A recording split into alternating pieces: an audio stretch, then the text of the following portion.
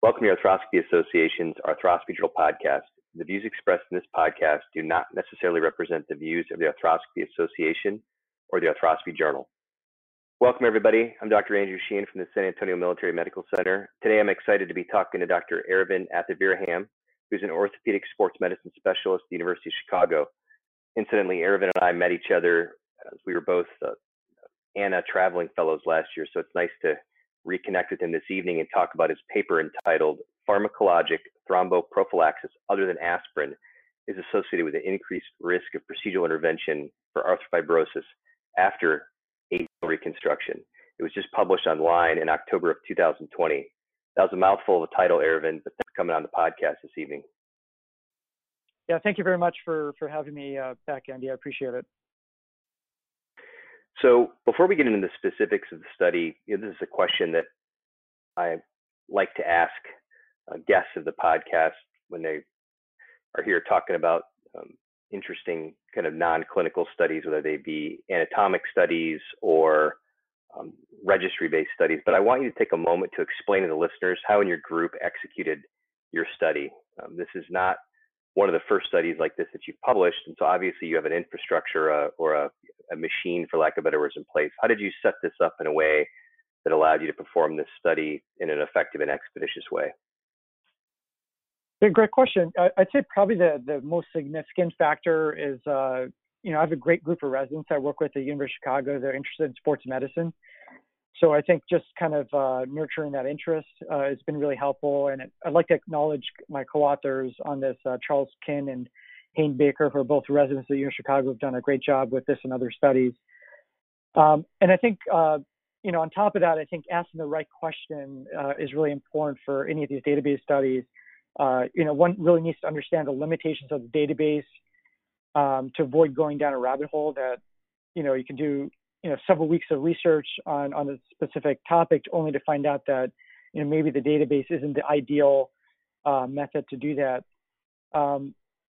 So, for example, I would say like big picture concepts like overall surgical procedure trends or occurrence of rare but clinically significant complications such as blood clots, infections, or complications.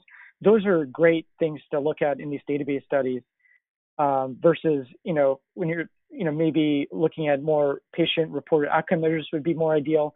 Those are not as well suited. So I'd say just understanding the limitations and asking the right question would be, important factors outside of having a great team around me.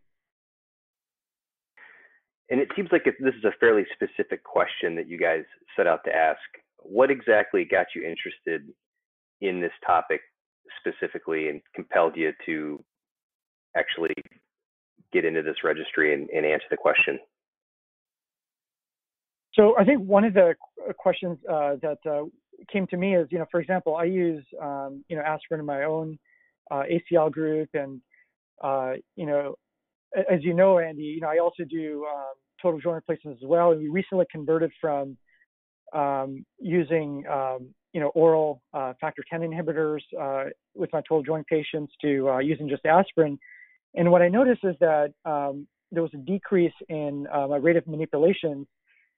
And then, that kind of got me intrigued, and I tried to see if there was something similar in the ACL literature just based on, just overall rates of, using thromboprophylaxis and, whether or not using thromboprophylaxis was associated with increased risk of manipulation or stiffness.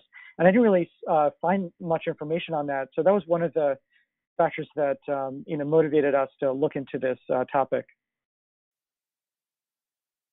And so why don't you give us an overview of exactly how you went about investigating this topic, and then tell me and the listeners what are the one or two main take-home points that you want us walking away from at the end of this podcast about your paper. Sounds good. So we looked at this database called the Pearl Diver, database, which had access to, these large, Humana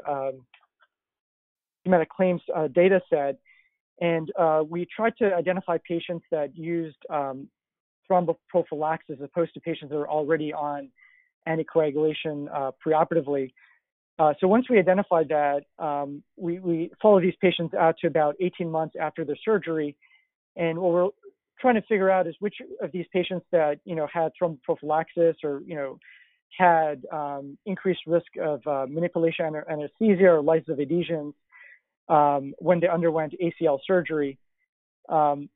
In our database, so we looked at about 14,000 patients, and about 13,000 of these patients did not have any thromboprophylaxis. And of the about 500 patients that actually were prescribed pharmacological prophylaxis, what we found is that patients that had any factor other than aspirin, so for example, low molecular weight heparin, oral factor Xa inhibitors, or warfarin, were 2.6 times higher rate of manipulation under anesthesia compared to either having no prophylaxis or using aspirin alone. Interesting.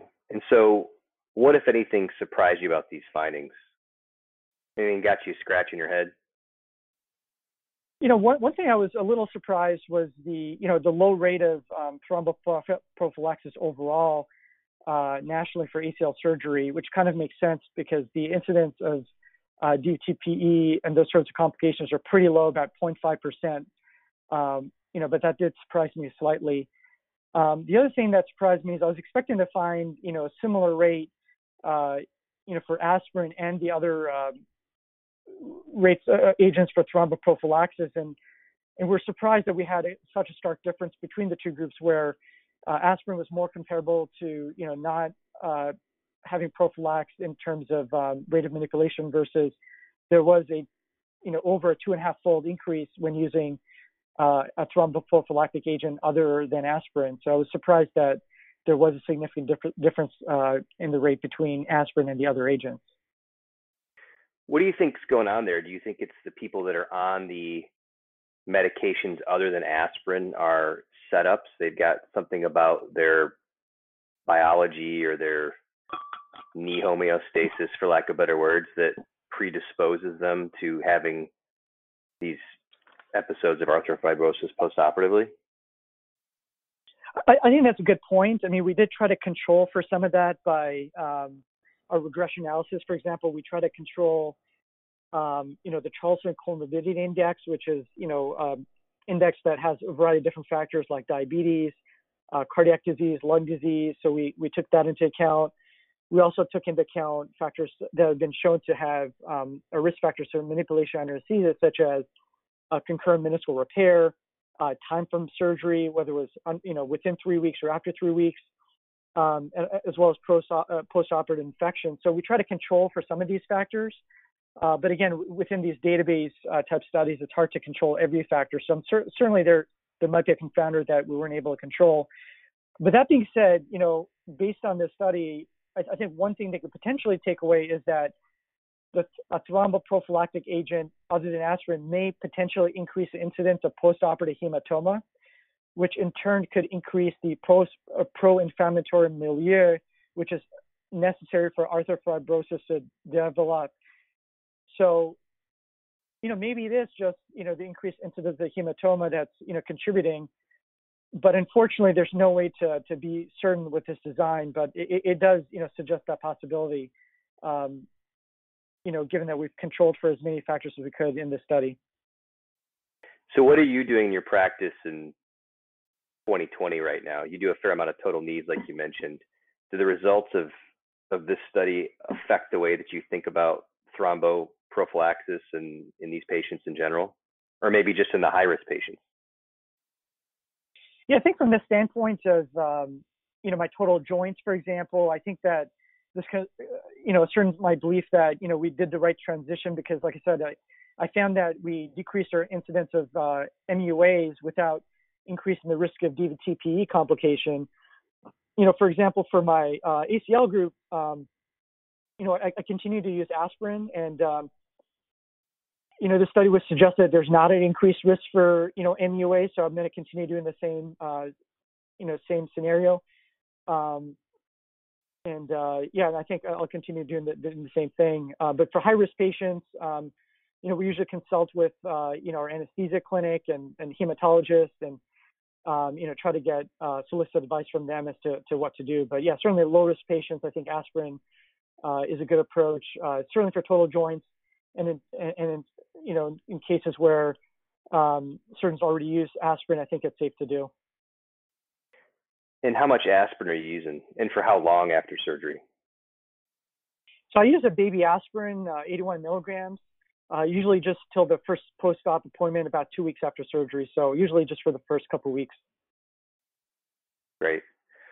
Well, Aravind, I really appreciate you taking time out of your busy schedule to talk about this interesting study with me. This thromboprophylaxis after orthopedic surgical procedures continues to be a hot topic, and I think that we're getting better, and we're getting to a place where I think we're more accurately balancing the risks and the benefits of those types of medications. And I think this study goes a long way for helping us knee surgeons that do ACLs figure out the best way to treat these patients. So thanks a lot. We appreciate it.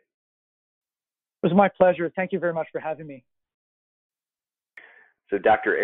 Veeratham's paper entitled Pharmacologic Thromboprophylaxis Other than Aspirin is Associated with Increased Risk for Procedural Intervention for Arthrofibrosis After ACL Reconstruction was just recently made available as an article in Press Online and can currently be accessed at www.arthroscopijournal.org. Thank you all for joining us, and have a nice evening.